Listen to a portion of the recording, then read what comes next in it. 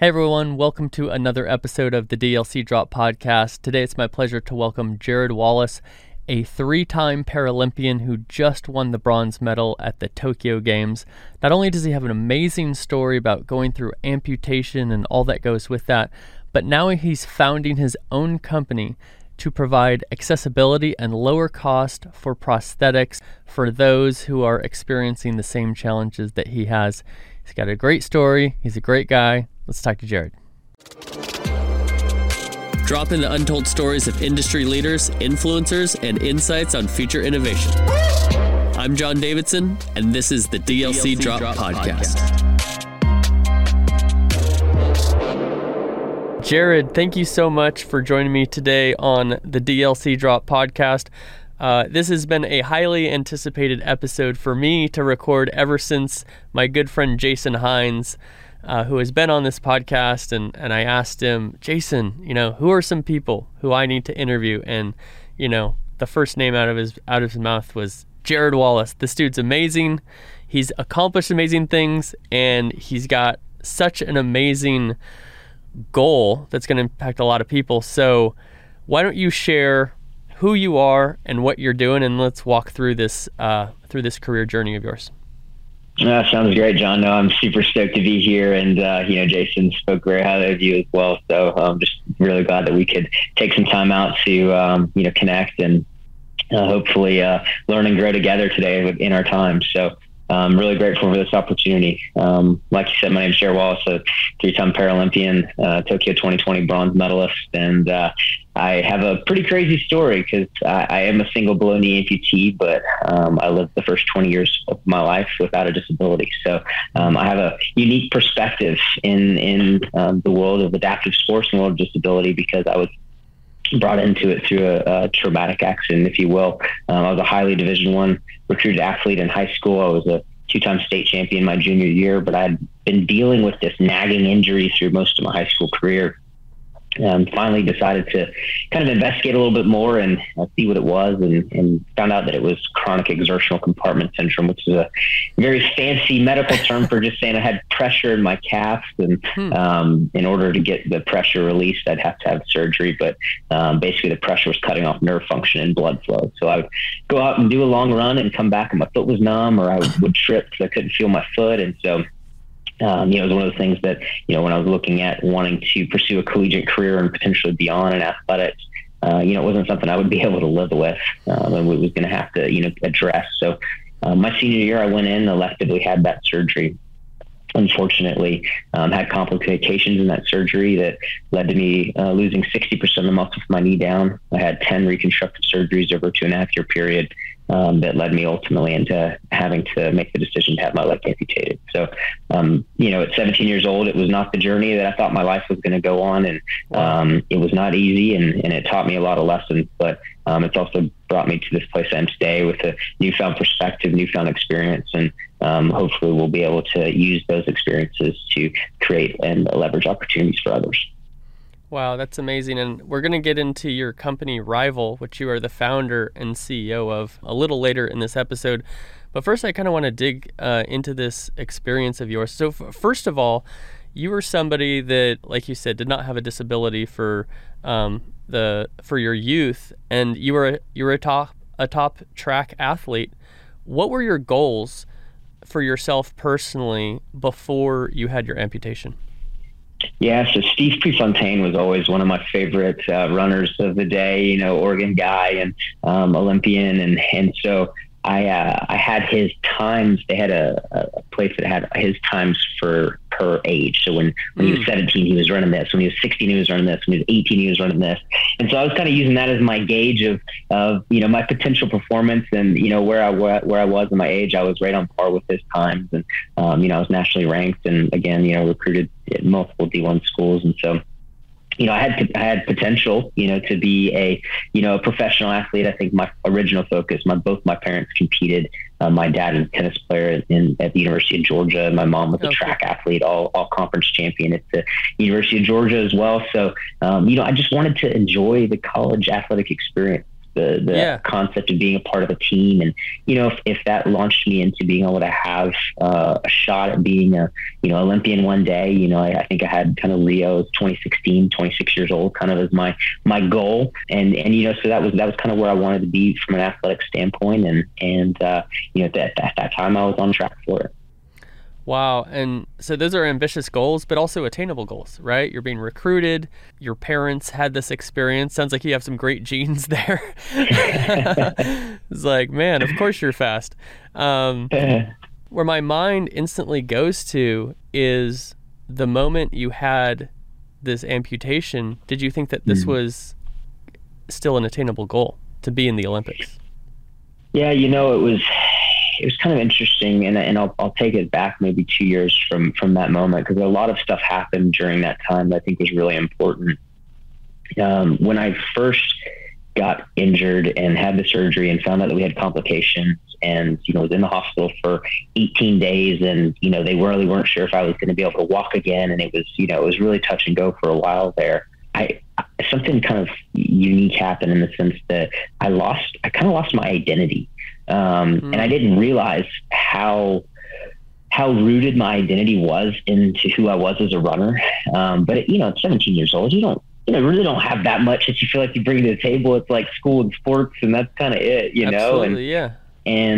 And I put a lot of, equity into my athletics and my athletic performance. And when I heard the doctor say I probably wouldn't be able to run again, and walking would be difficult, it was like this moment of like, well, who am I?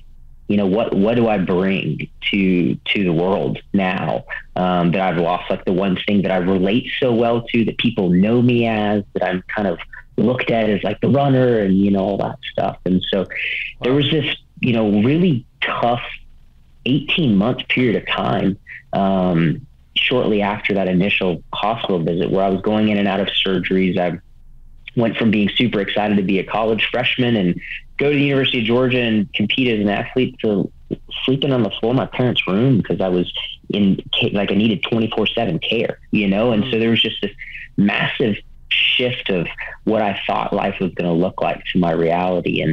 And in that time, struggling to figure out what my identity was and what value I brought.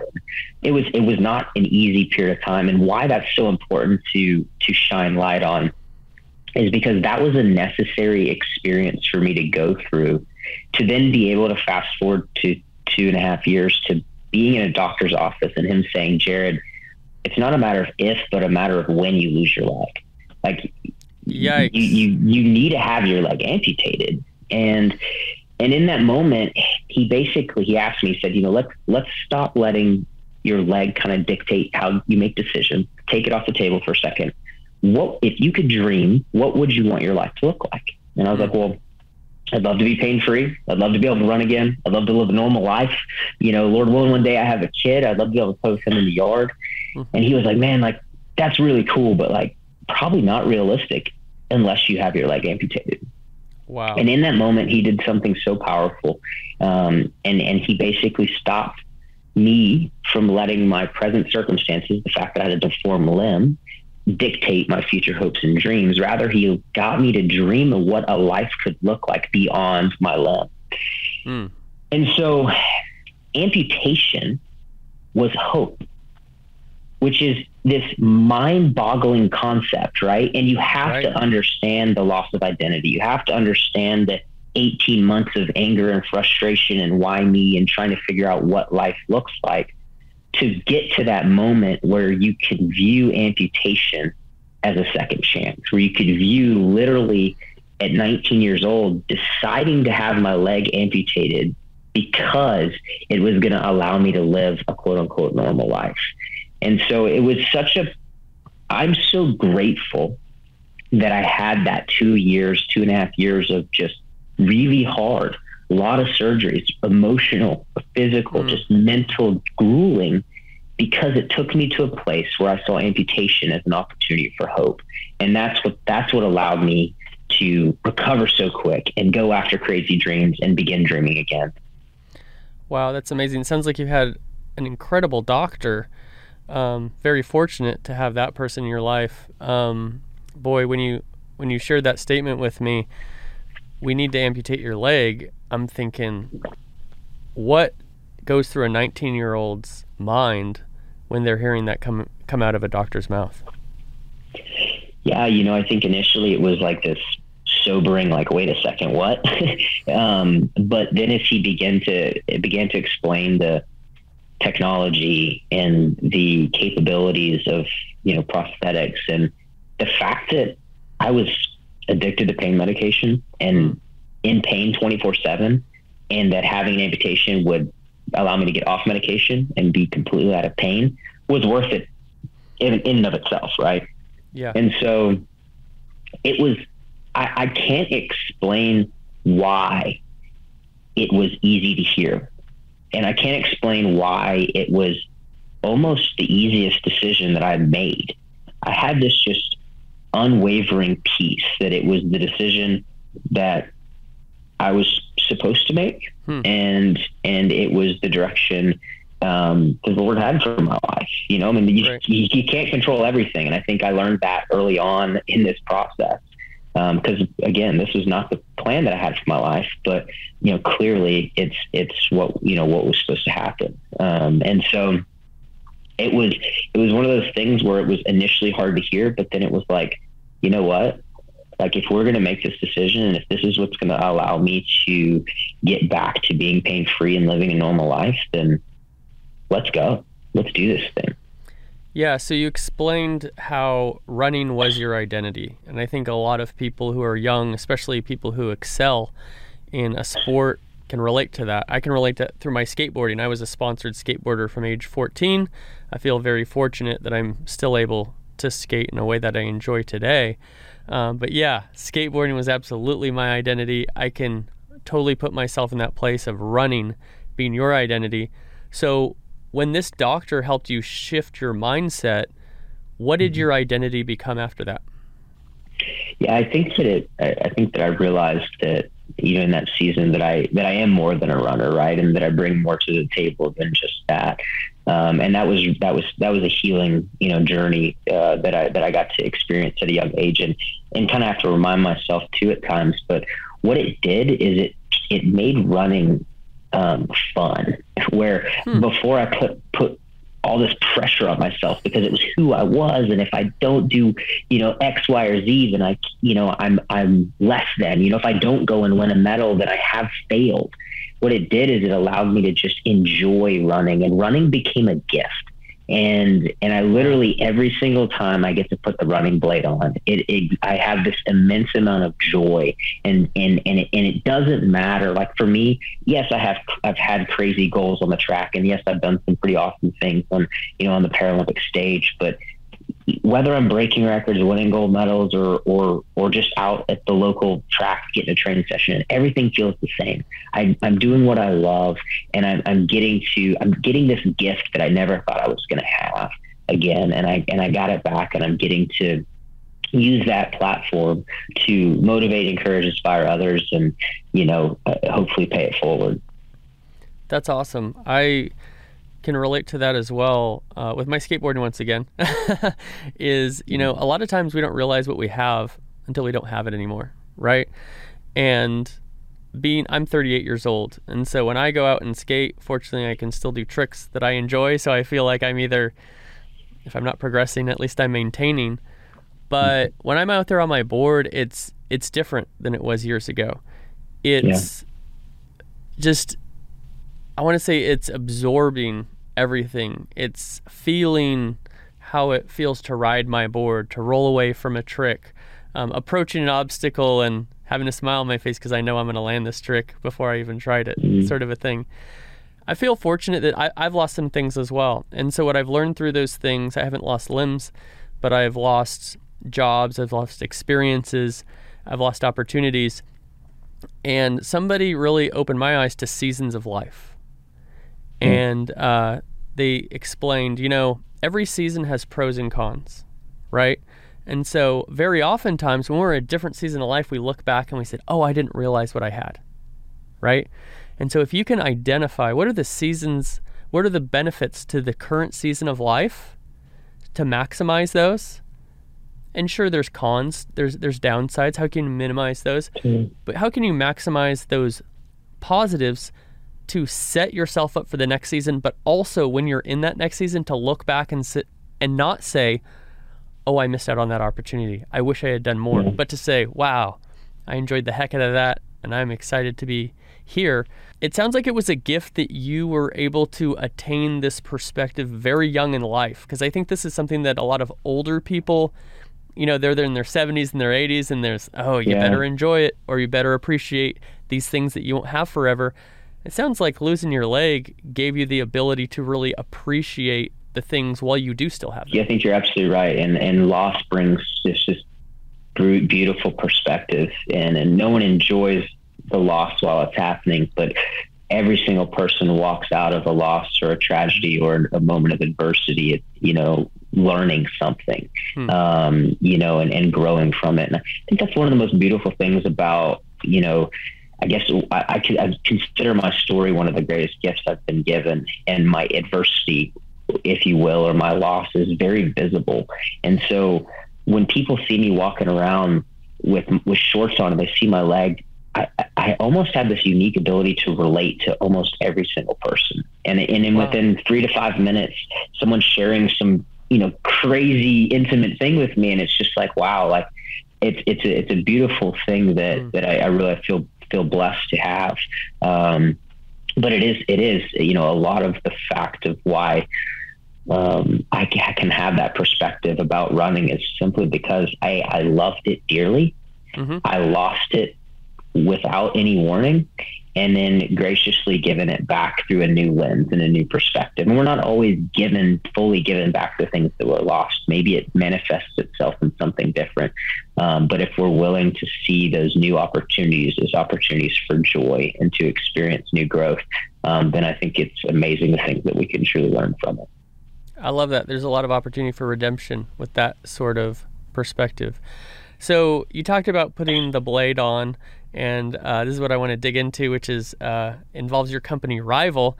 Is when you first put that blade on, and there's many people who put blades or a prosthetic of some sort on, there's some issues, right? I think it sounds like the market does not allow for a lot of accessibility, and the designs can be improved. This is something that you were sharing with me on our private conversation before this episode. Explain for the audience what the current problem is that led you to found your own company to provide a solution. Totally. So, in the industry right now, when you have an amputation, obviously the first thing you need to do is get a leg that's going to allow you to just do normal activities. And we would call it in the industry your everyday leg. So the leg that you would put on where most of the time that would allow you to get from, point A to point B.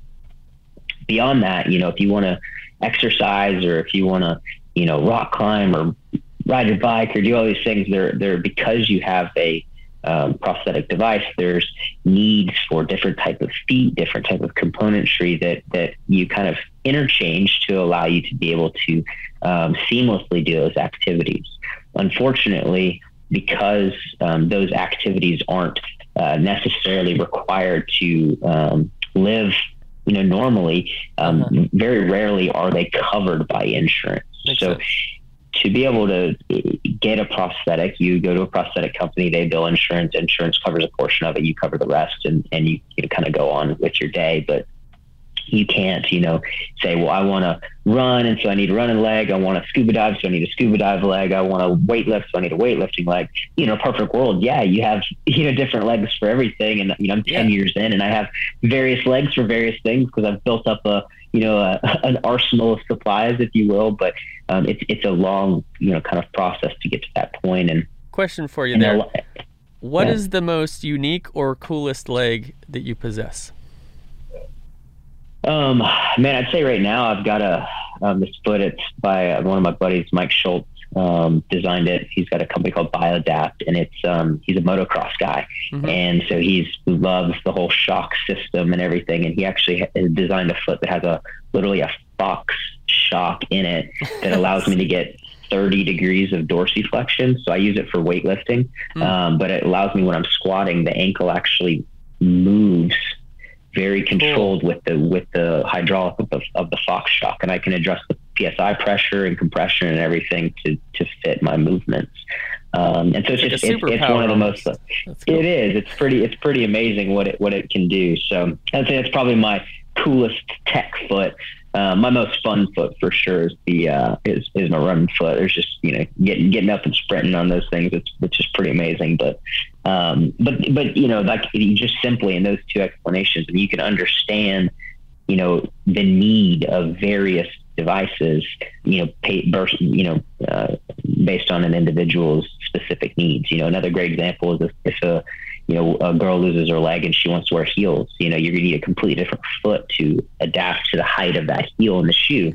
Good point. And, that's not, always a standard thing. So those things are available, but they're not standard, and rarely, do they get, ultimately covered by insurance. So where we kind of found the issue is, insurance allows you to kind of get your first leg, but anything beyond that, it's very difficult to access another leg. And there are nonprofit organizations that do a great job to try to fill in that gap. And there's some prosthetic companies that, help individuals, if that opportunity presents itself. But again, it's few and far between, and it really unfortunately limits what people think is possible. And so what happens is they get told this is the only device that you get, and you kind of have this hope of living quote unquote a normal life, and you realize that there are limitations still. And so one of the things that we, have kind of begun to pursue is a project we're calling the Affordable Blade Project. And we're challenging the manufacturing process. We're challenging the how the blade is designed. We're challenging even coming up with componentry to be able to completely eliminate the need for a secondary socket, so they can use their existing socket that insurance covers to be able to adapt and adjust and use for multiple feet options. The other thing we're doing is we're building that model on a direct to consumer business model. And so we're ultimately taking, kind of middlemen out of the equation and not allowing insurance to regulate that cost, which they have set for a running blade at $7,200, which is extremely expensive. Yikes. And we're making it accessible and available directly to consumers. And for kind of perspective, our target price range is to be below $1,500. So we're really excited about the difference that's going to be able to make. And we're in the middle of prototyping right now, and a lot of exciting things are happening. So definitely stay tuned, and we'll keep you up to speed with the progress. But, again, the birth and the concept behind the company is really to fill in a big gap in the industry, which is creating access, affordable access to this equipment that's going to allow people to be active, adaptive, and ultimately take back the agency of their mobility. Boy, $7,200. You said running is a gift. That's like the most expensive gift you could give yourself. No doubt. What are some of the things that drive that cost? Is it hard costs with the materials? Is it design? Is it that it like do these have to be designed custom to each and every person, or could I potentially produce 20,000 and achieve economies of scale, and the people who want that type of a leg are able to use it? Yeah. So yes, and so they're definitely mass produced in the current state. That's something that we're addressing as well in our business model. But at this point, there's a kid size and an adult size. There are different stiffnesses. So, someone who's 6'3", 250 and someone that's 5'4", 140, they're going to need a completely different thickness, compression, of the blade, all of those things. So those are addressed, but they're still pretty much standard as far as size is concerned. So, you got a 6'4" and 5'4" person wearing the same blade. One just cuts the remaining height down, to fit theirs, where they fit in spacers for it to work, whatever. So there's not a lot of customization. They're functional. Everyone in the industry who has them can use them. Mm-hmm. But again, it can be definitely can be better. One of the things that always surprises me, I'm kind of a common sense thinker. I kind of assume things like should be driven by common sense or are. What would you say is the reason why this solution has not been provided yet? Is it that compared to the population, a relatively small percentage of people experience this, so there's not a lot of light shown upon it, or is there another reason for that? Well, in the U.S. right now, there are 1.4 million lower limb amputees. So there's definitely a market. And that's just in the U.S., right? I think there's a couple of different reasons. Cost is a big part of it. I think exposure. So because they're so expensive, you don't get to see people wearing them. So you don't think that it's an option, or you don't even think that they're available. The only people that wear them are elite athletes. So unless you're an elite athlete, you're not really going to get one. It's like, hey, I'd like a Ferrari.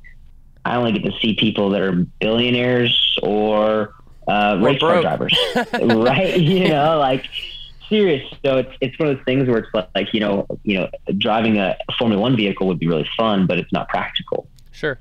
And so that's kind of, in the industry right now, the running blades are basically like made as Formula One vehicles. They're very high end. What we're challenging is, well, why don't we build a Corolla? Right. And create an opportunity for the industry to have something that we can learn from the technology of Formula One. We can learn from the technology of the Elite Blades, but we can implement it and create something that's more accessible, more affordable, and begin creating and changing the narrative of, everyone can and should have one of these devices so that they can be active, so they can stay healthy, so they can play with their kids, they can do the things that they want to do. I think that at the other side of the things is that why maybe it's not happening is it's counter cultural to the industry. The industry has been such for the past 100 years. You go to a prosthetist, they bill insurance. There's a manufacturing company that sells to a prosthetist. Insurance regulates the cost. This is the system. This is what we do. This is how we've done it. Why are we going to change it? And I'm of the mind and concept of why would we not educate the population and say, hey, if you want to make an adjustment on your leg, it's really not that difficult. Here's the 5 things that you need to do to be able to do that. So if something in your device breaks, you don't have to sit at home not wearing your leg for 4 days until you can get into your prosthetist office for them to fix it. And there's nothing even out there like that. So we're starting with a very sexy product, right? A running blade. And we're going very countercultural in the industry, which is very reliant upon the prosthetic companies and reliant upon, insurance and manufacturers to develop. And we're saying, hey, we're developing this specifically for you. We want to help you completely be able to use this whenever you want. I envision a 8-year-old kid going to school, and in his backpack, he's got a little running blade with our adapter on it. And when it comes time to play recess, he pops off 2 screws, switches onto his running blade, and he goes and plays for 30 minutes with his friends for the first time ever. That's what I envision this being able to be. And there's no reason that can't happen, especially in our digital age, right? I mean, if someone wants to change oil in their car, they've never done it before, YouTube it, and 30 minutes later, you're in your driveway doing it, right? So there's no reason we shouldn't give people the information to, allow them to, again, take control and have agency over the life they want to live. So there's a lot of things that we're doing that are going to be really countercultural and have some pushback. But I think at the end of the day that, our focus is 100% on the consumer. Our focus is 100% on ensuring that people have opportunities to do the things that they want to do. And, at the end of the day, I look back at my story and, I was so blessed. I was so fortunate. When I lost my leg, when I made the decision to have my leg, I had this crazy dream of being a world record holder, of going to the Paralympics. And I told that story early and often. And I had people in the community come around me and say, hey, we want to help you make that happen. What do you need? Hey, prosthetist came along. Hey, what do you need? We can get you a running blade. We're going to make that happen. And so I'm a product of a story of someone who is given the opportunities and the resources. And not everyone has that story. But this company and an affordable blade will be able to kickstart hundreds of thousands of people to begin writing their own story. And it may not be going to break world records. That's totally fine. It may be, hey, I just want to be able to play with my kids. Hey, I just want to go back to doing 5Ks on the weekends because that's what I love. And that's what we're about. And that's why we started. What a blessing to be in a role where you can make such a significant impact that really directly impacts people's lives. I love the analogy of the Corolla. Corolla is made by Toyota, and it just so happens, I'm sure that's not a coincidence that you used that analogy, but you are a Team Toyota sponsored athlete. Why don't you share with the audience, what is your role and experience being a sponsored athlete for Toyota? Yeah, Toyota did something really amazing a few years ago. They've been a leader in the automotive industry for a really long time. And Akio Toyoda, the CEO and owner of the company in Japan, came out and said, you know what, we no longer want to be an automotive company. We're going to be a mobility company. And we're going to completely shift what we do around vehicles, and we're going to look at mobility as a whole. And so they're really rewriting the script on what does mobility look like, and challenging mobility. Yes, for people with physical impairments, but also just across the board. Autonomous vehicles and other things. And so it's been really amazing to be a part of a company who is looking beyond, who is asking questions bigger than reality in life itself right now. They've also taken a really specific interest in supporting the Paralympic movement as a whole. They actually just announced a couple months ago that every Paralympian that made the team in Tokyo and then the upcoming Beijing Winter Games has the opportunity to be financially supported by them and getting awesome. a sponsorship deal, which is quite amazing and something that has been a long time coming. So it's been amazing to be a part of that company, and just really grateful for everything they've done for me and the adaptive movement. I really love the vision of that CEO at Toyota. It reminds me of the Simon Sinek TED Talk, What is Your Why? And that's something that I've always thought a lot about. It sounds like you've thought a lot about your why, and it's so cool that you're impacting so many people. Take me through this process of getting to be sponsored by Toyota. This is something I can relate to a little bit. I've never had a automobile sponsor, but as a skateboarder, I've had shoe sponsors and shop sponsors and apparel sponsors. And so my process was going out with my brother, having him film me, making a video on our home computer with video editing software that was much more complex than iMovie on our phones, which is super easy nowadays, and then mailing VHS tapes to people. And then once I got one sponsor, specifically my shop sponsor, Onshore Board Shop, Visalia, California, shout out, they would reach out to Globe Shoes or Santa Fe Skateboards or Ulti Sports Apparel, sort of a thing. What is the process as a Paralympic athlete to gain a sponsor to support you? Yeah, I mean, it's very similar. I mean, I think with any sponsorship, it kind of ends up being right place, right time, or like you said, shoot a video and it just landed in the right inbox, right? Or get to the right address. Yeah. So for me, I was actually in Japan working with an engineer designing the blades that I run on, and they had a big launch event, and Toyota family from Japan was actually there, part of the event. And wow. I was hosting a clinic and just kind of shaking hands and meeting people, and they just really, I made a good impression.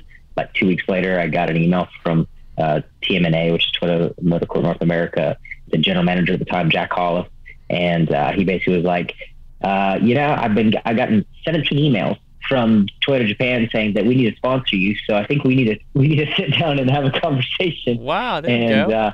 And so it ended up being a little unique. They with a lot of their athletes, they go through a very in-depth process. They're very specific and intentional who represents their brand as they should be. And, sure. I kind of had a unique route into being a part of the Team Toyota family. That being said, it's been an amazing experience with them, with obviously you do appearances and, social stuff, and, you kind of get immersed in the company as a whole, from anywhere from local dealerships all the way to the guys at the top and everywhere in between. So it's definitely been a unique and an amazing experience being a part of such a great company. And then, as you said, it's kind of word of mouth. So if there's relationships that I'm looking for from that standpoint, Toyota is a top Olympic sponsor. So having them write a letter or rec or make a connection is always a great way to kind of expand the brand, if you will. For sure. And there's that thing where, nobody wants to be first, or, one sponsor can beget more sponsors. In the skateboarding world, it's the shop sponsor, and then they talk to the local reps and they say, hey, this guy's really good and he's got an impact on the community. You know, if you put your shoes on him, give him a couple pairs a month, you know, you'll probably sell more shoes, and then obviously you work towards getting paid. When you were out there in Japan, when Toyota experienced you and the family experienced you, did you have the goal of being sponsored, or is this something that was just a byproduct and a surprise as you went through this process? Yeah, I think yes, because you're as an athlete, as you know this, you're always looking for sponsorships. But yeah. At the same time, I didn't know the pull or the capacity, right? You know, you're having conversations, you don't know who you're having a conversation with, you don't know the impact that they potentially have on, you know, the connections that they may have with the team back in the U.S., whatever. So, you know, it's one of those things, and I've always been this way. It's like, you know, you never know who you're having a conversation with, so treat everybody the same. Doesn't matter if it's the or the janitor. You know, you have a conversation. You care for people. You treat people right, and good things will pay off. And so I did find out that I was talking to a pretty important person there in Toyota. Obviously, we're able to make some pretty big pulls, but yeah, it was one of those things that, you know, in the back of my mind, I was like, man, Toyota would be an awesome company to be sponsored by. And then, you know, fast forward a few months and here we are. So it's been amazing, like I said, to be a part of their brand for the past 4 or 5 years, and looking forward to hopefully continue to partner with them all the way through Paris. That's fantastic. In fact, their headquarters, their North American brand headquarters, moved from California to actually right down the street to where we record the podcast, at the corner of Plano and Frisco, Texas. So I drive by it all the time. They have a very innovative headquarters.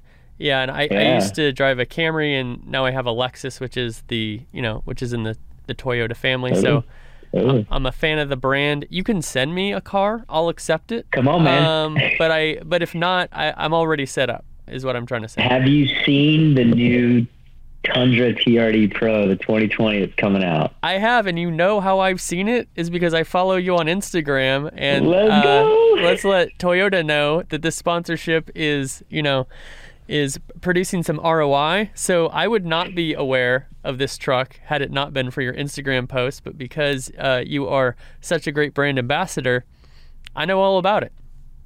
My man. And I'll send you a check in the mail for that soundbite right there. You crushed it. That was great. First try, just like skateboarding. Oh man, it is amazing, dude. I'm so stoked. We were at the dealer meeting a couple weeks ago and got to see it in person, and this thing is so gnarly. That's amazing. So how do I ask this?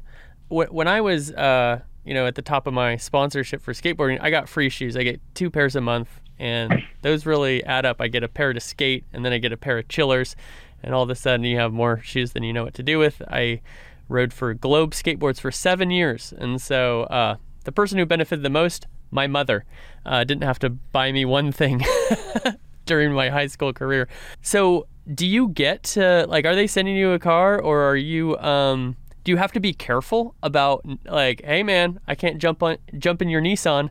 I gotta be in a Toyota. What's that like? Yeah, it's not that bad. You know, if I have to rent a car on the road, I always ask if they have a Toyota and try to get them one, but they appreciate that. They don't require it, but no, I do. They lease the vehicle as part of my contract. So I've got a nice Tundra in the driveway, and in March we'll be trading it in for one of these new TRD Pros that they just finished making, which I'm stoked about. But yeah, it's obviously a vehicle that we'll be in for a long time, especially as long as I'm with them. And then, same thing, we're a Toyota family. My wife has a RAV4, not required, but we're all in with the Toyota team, and they've always been really great in helping us get vehicles, especially for her. So why not keep it in the family? Absolutely. The best sponsorships are the ones that feel natural. And, both for them and for you, right? The sponsored athlete and the company. And so when you work with somebody who naturally engages with your product, that enjoys your product, you're going to get a lot more out of the sponsorship as a brand. And as a sponsored athlete, man, what a dream to be able to lean into the things that, you would do or would want to do anyway. the Tundra had always been my dream truck. So when they said you get a vehicle with the contract, it was like the next 2 weeks, all I did was build different iterations of the vehicle. It was like, okay, I think I think I want this one. So yeah, 100%. Man, it's awesome. A dream come true. Well, hey, we've got about 15, 20 minutes here left in this episode. And one thing that I wanted to dig in with you, which I think is so interesting, I think the audience would really get a lot out of this, is the training for a Paralympic athlete. And it's probably different depending on what your amputation is. But when I think about Olympic athletes, I had the opportunity to meet Carl Lewis a few years back at the University of Houston. At least at the time, he was the assistant track coach. I mean, what a way to recruit, right? Hey, our assistant track coach is the greatest Olympian of all time on the track. Yeah. So I find it so interesting just for traditional Olympians, boy, the work you have to put in, the focus on the minor, teeny tiny details of like your arms, how you're leaning, all of these things. But with a Paralympic athlete, you've got another thing to figure out or to have to work with. What is that process and how is it different from a traditional athlete? Yeah, totally. I mean, I think at the end of the day, we all train the same, right? We all need to have good nutrition. We all need to have proper periodizations. We need to be in the weight room. We need to be on the track. We need a balance of strength and speed, obviously depending on, what events you're competing in. But from a sprinting standpoint, there's not a whole lot from just the bare bones of how to become an elite athlete or how to maintain being an elite athlete. That's different. That being said, in the Paralympics, there's amputations of all sorts of levels, above and below knee, different, right, left, double, single, arm amputations. There's visually impaired athletes who need to be tethered with guides in all of their training. There's people who have seen that. Yeah, where they're running with somebody next to them. Is that accurate? They're directly in sync. They have, they're completely blind. They have blindfolds to ensure no one's cheating, and you're tethered completely next to a visually impaired athlete that guides them in the race and or guides them down the long jump runway before they jump into the sand pit. I mean, it's really quite phenomenal. There's athletes obviously that have different levels of spinal cord injuries that are in wheelchairs, and those wheelchairs are modified based on their core function and capabilities. There's people who have cerebral palsy who, have different levels of impairment of cerebral palsy that training becomes a lot more different and difficult from that standpoint because fatigue sets in, creates a very large negative response for CP athletes. And so you have to kind of balance how hard you push each session while still being able to get the quality and the quantity of the workout in. So yeah, there's a whole nother layer of variables that come into play when you bring in, some type of physical impairment. And for me specifically with a prosthetic and as an amputee, there's not necessarily, sprinting is sprinting, but it's what role does the prosthetic play in my gait, and knowing that I'm a single amputee, I need to be symmetrical while I'm running. And so, having one sound leg and one prosthetic, do I dial the prosthetic to be faster than my sound side and allow my sound side to kind of work towards it? Do I dial it back a little bit and just, know that it's going to eventually be able to keep up with it? How do you make those adjustments? Do I set my prosthetic up to be beneficial for just the start, just the finish, just the middle? So there's all these kind of variables that you have to consider. And basically what we've done is we've kind of said, what's the most used area? So when I'm at my, upright running is the most, 60% of 100 is pretty much upright top speed running, 75, 80% of the 200. And so, we build our setup specifically for that, knowing that, hey, it's not going to be perfect for the start. And as I decelerate, there's going to be some negative adverse effects for the blade. But for the most part, this is going to be the best setup for me. And then it's all about just getting stronger and trusting the blade in its process. Because I'm not getting the same amount of push out of the blocks as I am out of my sound side with the blade. It takes 10 to 12 steps before it starts feeling somewhat normal. So those are the variables that kind of, you just have to take into account. Again, like I said, at the end of the day, the training itself is pretty much the same. when I'm doing Olympic lifts, there's certain things that I might have to do to ensure that I don't hurt myself, or that I have to, make sure that my body's symmetrical. Maybe I have to do some extra single leg stuff to build some more strength so that I can do these specific movements properly. Sure. But they're, at the end of the day, our objective and goals are basically the same. Interesting. Now, are there any regulations that the Olympics place on you saying, don't make that prosthetic too fast? Mm-hmm. From a prosthetic standpoint, if you're in the Paralympics, as long as the prosthetics themselves are purchasable or available to anybody to use, then you can use them. Okay. The one regulation they do have is for double amputees. And it's a good regulation to have, especially for some of the controversy of should you run in the Olympics as a person with prosthetics or not.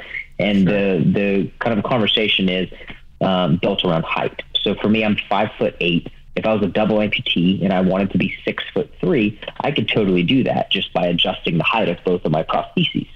And so if you think about the ability, wow. Yeah.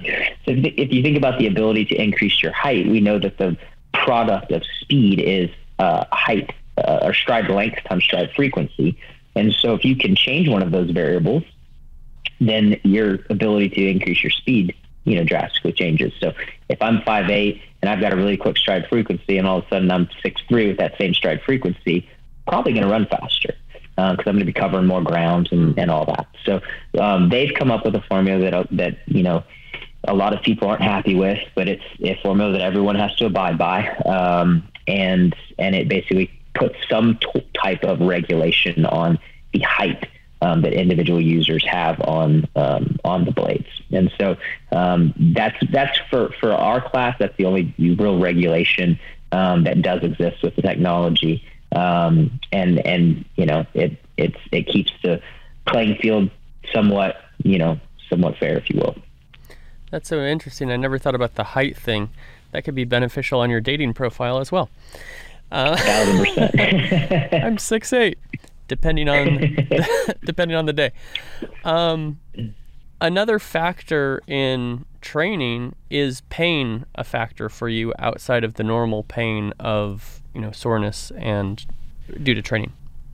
Yeah, totally. I think that obviously wearing an assistive device and having a socket that's customized for my leg, when you start sweating, there's whole new variables of you managing the sweat, where if you get too sweaty, your leg can start sliding off, and it's uncomfortable. You can get abrasions on your leg. So there are different variables that that you have to kind of control and manage through the training process. It's funny you asked, and that wasn't even something that I brought up. It's just a part of life now. Like I don't even consider it, somewhat of a disadvantage, if you will, but it absolutely, is annoying at times and something that just has to be managed. But different people have different systems that they wear for their leg, that each one has kind of its own positives and its own negatives. But there definitely are variables where maybe your leg gets pretty beaten up and you have to take a couple of days off because it hurts to put your leg on. Things like that could happen with someone obviously has got two legs that can get blisters all over their feet and have to take a couple of days off, whatever. But it's definitely a little bit more common. Wearing the assisted devices to have issues like that come up. That's so interesting. Through this discussion and the discussion that we had previously, I've learned so many things that I never even thought about before. And from what we just discussed with the regulations with the leg, the issues with the insurance, the issues of what do I do, where do I go, to even get this. I guess to wrap this up, what I'd love to ask you is, through all of this that you've done, you've gone through some very, very difficult times. You've obviously reshaped what your identity is. You've found a way to have a purpose in helping people in what you've gone through yourself. If there's one thing you want people to take away from this episode, what would that be? Mm-hmm. Yeah, I think I would say, I guess I just got to a point over this past, over a decade now of this experience where I realized, I can either continue to complain about the problems that exist, around me or in the world, or I can choose to change them. You know, and how often do we find ourselves like in the smallest little things, like you just walk around frustrated or whine or complaining about something that like we easily can change, and maybe saying easily can change an industry by developing an affordable blade's a stretch. Like that's a little bit bigger of a pull than an easy change. But at the end of the day, I think like I experienced so many things over the past decade that and eventually saw a need big enough that I wasn't willing to complain about it anymore. And I realized that I had the knowledge, the information, the experience, the empathy, the relatability to be able to be a voice for the change, a driver of the change, a creator of the change, and someone who's going to implement that change. So yeah, I mean, I think the biggest thing I hope people maybe take away from is, you know, what's something in your life that maybe you can look at through a different lens and say, you know what, I'm not gonna complain about this anymore. I'm not gonna let this bother me anymore. Rather, I'm gonna find a way to make some change here. And it doesn't have to be this big radical thing. It can start with something small. And if you really look close to my story, it did start with a lot of small decisions over a period of time that have gotten me to the point that I'm in right now. Well, I guess you would say that, you know, somebody who is disrupting an entire industry didn't start with that, right? Wouldn't advise it. And that can be a little bit overwhelming as well if you're like, hey, John, I want you to find an industry to disrupt. That might be intimidating, but if you said, hey, what is something in your normal life that you see can be improved, that either affects you or bothers you, do something about it. But don't just do something about it. What you've done is you've taken it a step further in doing something about it in a way that really benefits other people to impact their lives in a positive way. So I think I probably speak for, you know, all the amputees out there who have benefited and are going to benefit, you know, as a thank you that you are taking on this problem, and you're thinking beyond yourself. You're thinking to everybody around you as well.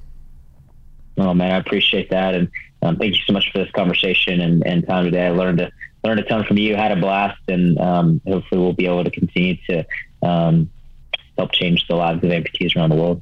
Absolutely. Well, before I let you go, let's get people in touch with you in the ways that are needed. How should we follow you? How should we follow Rival? And how can people find a new Toyota Tundra truck? Come on. I love it. Now, for me, the best place is on Instagram. It's Wallace_Jarryd, JARRYD. That's where I'm most active. You can also follow me on my website, JarrydWallace.com. Rival is being launched here at the beginning of 2022. So stay tuned for all information that we will have Instagram at Rival_Inc. And very excited about the future of production, both with the blades and other products we're making. So stay tuned. A lot of noise coming around Rival and the Team Rival family. So again, thanks for your support. As far as the Tundra is concerned, March 2022, man, the TRD Pro is coming out. Go to Team Toyota, ToyotaUSA.com, and put in your orders for the Tundra. Go to your local dealership, man. These guys are amazing. They love helping people, and these new Tundras are the next big thing. So if you haven't seen one, go check it out. If you haven't ridden in one or driven one, don't, unless you're planning on buying one, because they are amazing. Great advice. Well, it's a lot to be excited about. Thank you so much, Jarryd Wallace, for joining us today on the DLC Drop Podcast. Thanks, guys. Thank you for listening to the DLC Drop Podcast. This podcast is part of the Esports Futuri Podcast Network and produced by Innovation Media Enterprises. Make sure you subscribe on your favorite podcast channel and leave us a review.